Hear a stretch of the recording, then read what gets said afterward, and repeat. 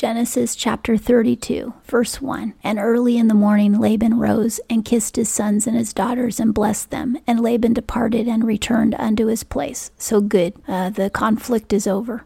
2. And Jacob went on his way, and the angels of God met him. 3. And Jacob said when he saw them, This is God's camp. And he called the name of that place Mahanaim. Now the angels of God met him to take care of him and get him to Canaan safely. You'll also notice that Abraham had an angel. We read about that earlier in the Bible. And later on, Jacob will tell his sons before he dies that there was an angel that was with him during his entire life. But again, this does not mean that we should worship angels, try to see our angels, try to talk to our angels. The patriarchs were aware that there were angels helping them. I don't know that they could always see the angel, but I know that they didn't engage in angel worship or try to seek out angels or talk to angels. They just knew that they were there and that the angels were sent to help them. And they were sent to help them because this is the line of Jesus Christ. And so God is preserving that lineage and causing these people to prosper and continue on. It's really a miracle that the Jewish people today, who were the Israelites and they were the Hebrews, survived all these 6 millennia. It's an absolute miracle, and God used angels to help make that happen, to keep them surviving. All the rest of us are mutts. We're all mixed, but these chosen people are not mixed. Their race has been preserved all these years. And so obviously the angels played a part in that. But angel worship is definitely a sin.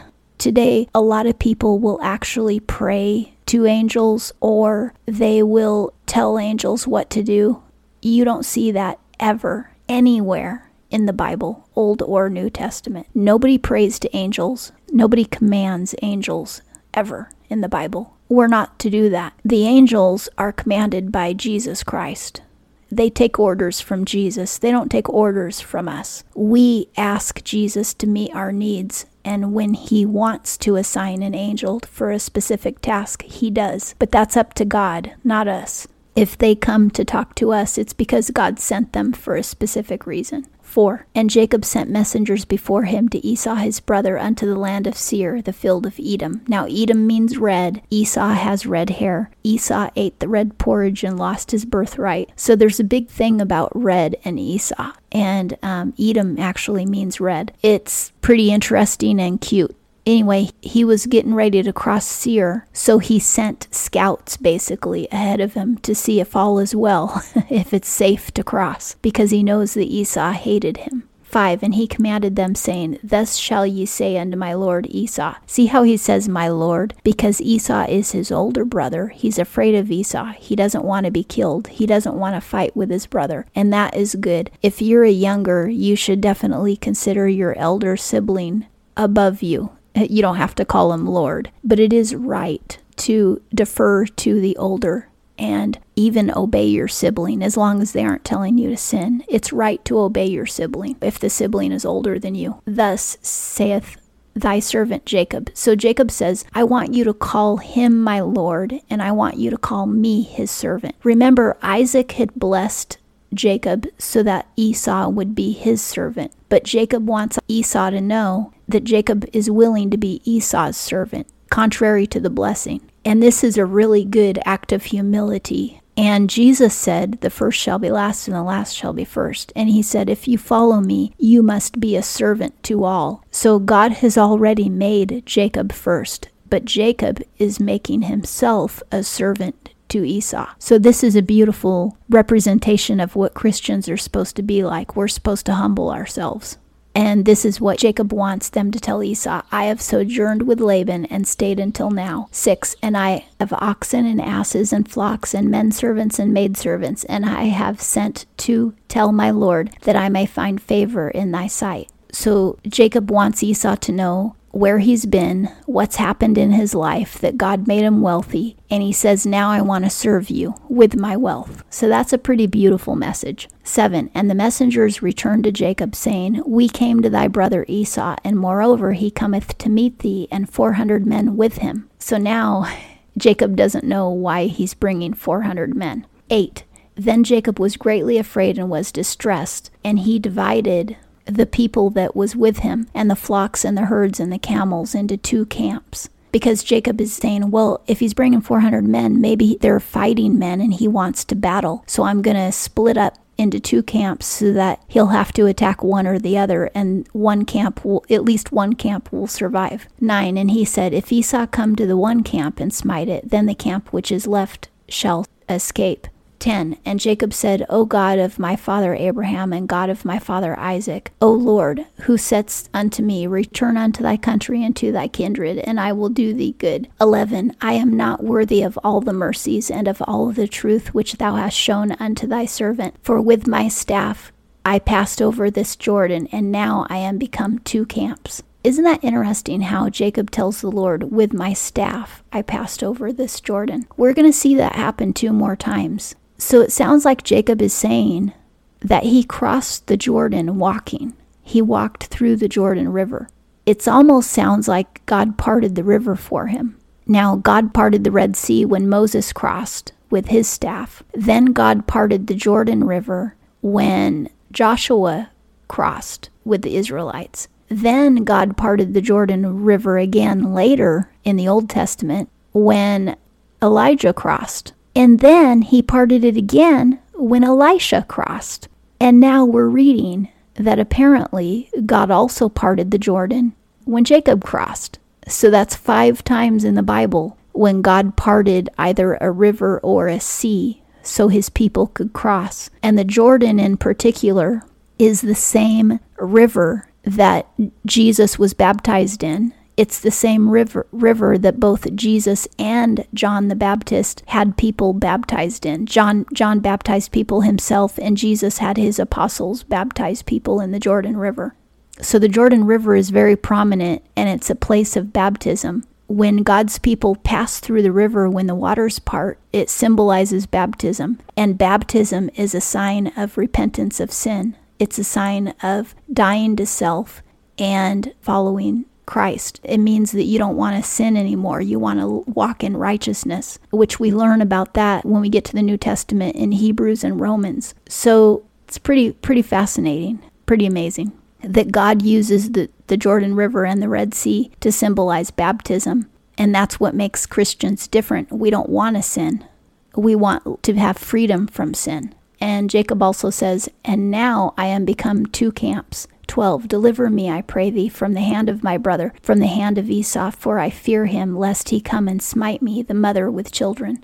Jacob is praying to God, don't let my brother kill me and my children and their mothers. Save all of us. 13, and thou saidst, I will surely do thee good and make thy seed as the sand of the sea, which cannot be numbered for multitude. So now Jacob is reminding God of his promises. 14, and he lodged there that night and took of that which he had with him a present for Esau his brother. He spent the night there because it's going to take time for Esau to get to him. And while he's there for the night, he's deciding, what am I going to give my brother as a gift to show my love and to appease his anger? So he's picking out gifts for his brother all night long. He's deciding, we're going to give him this, we're going to give him that, we're going to give him that. 15, 200 she-goats and 20 he-goats, 200 ewes and 20 rams. 16, 30 milk camels and their colts, 40 kine and 10 bulls. So a kine must be a cow that isn't milking. 20 she-asses and 10 foals.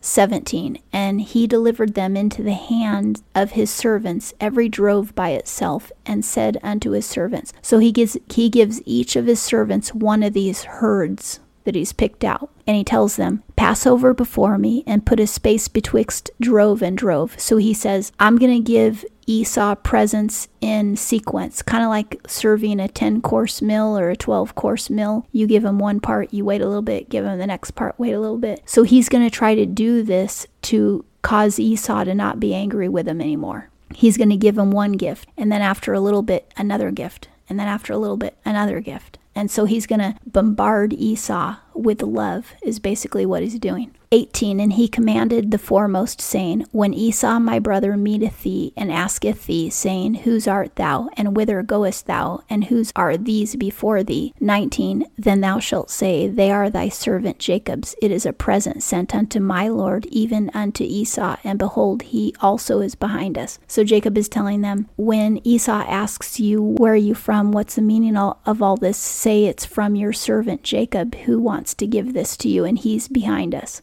So that Esau will keep thinking Jacob's close, but he'll keep getting another gift. 20. And he commanded also the second and the third, and all that followed the droves, saying, In this manner shall ye speak unto Esau when ye find him. Let him be surprised each time he sees a new gift. 21. And ye shall say, Moreover, behold, thy servant Jacob is behind us, for he said, I will appease him with a present that goeth before me, and afterward I will see his face. Peradventure he will accept me. 22. So the present passed over before him, and he himself lodged that night in the camp. So he knew it was going to take so long for all these droves to go forward, it would take a whole day. So he just stayed behind for an extra day.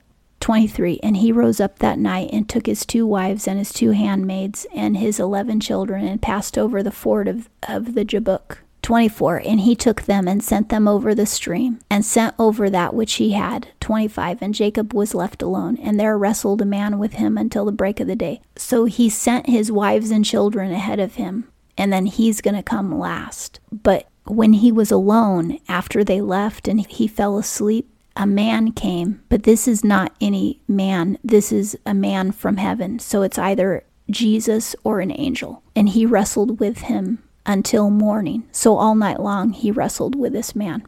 26. And when he saw that he prevailed not against him, meaning he was losing the battle, he touched the hollow of his thigh. So I believe this is an angel, because you can't win Jesus. Jacob must have been really strong, because remember, he moved that rock from off the well all by himself, and now he's wrestling an angel, and he seems to be winning. So what the angel did was he touched the hollow of his thigh, and the hollow of Jacob's thigh was strained as he wrestled with him. So the angel grabbed Jacob by the inner thigh and pulled a ligament. 27. And he said, Let me go, for the day breaketh. And he said, I will not let thee go, except thou bless me. So the reason they're wrestling is because Jacob knows the angel is from heaven. And he says, I want another blessing from God, because Jacob wants to live. He doesn't want his brother to kill him. And he doesn't want his brother to kill all of his family. So he wrestles. He's wrestling with God by wrestling with this angel. The angel is saying,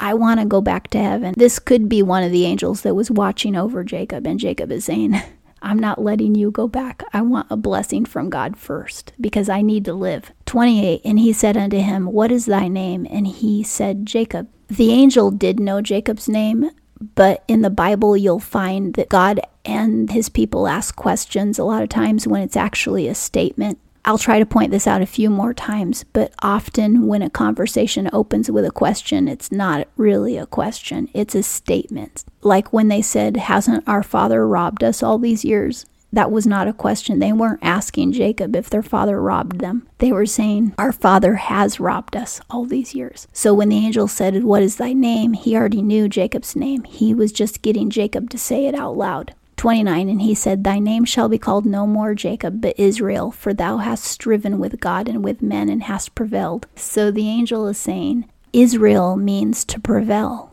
It means that you're striving, yet you prevail. Isn't that awesome? And we see that with the nation Israel today. They're always striving, but they always prevail. And he was striving with God, not in opposition, but to get more blessing from God. 30. And Jacob asked him and said, Tell me, I pray thee, thy name. So now Jacob wants to know the angel's name. And remember, we're not supposed to worship angels, so we shouldn't be asking angels what their name is. And he, the angel, said, Wherefore is it that thou dost ask after my name? And he blessed him there.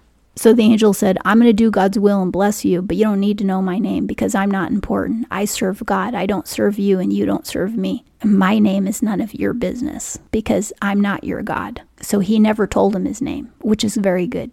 31. And Jacob called the name of the place Peniel, for I have seen God face to face, and my life is preserved. So Peniel must mean something about seeing the face of God. And if you see an angel, he's God's representative, so that's why he considers it as good as seeing God.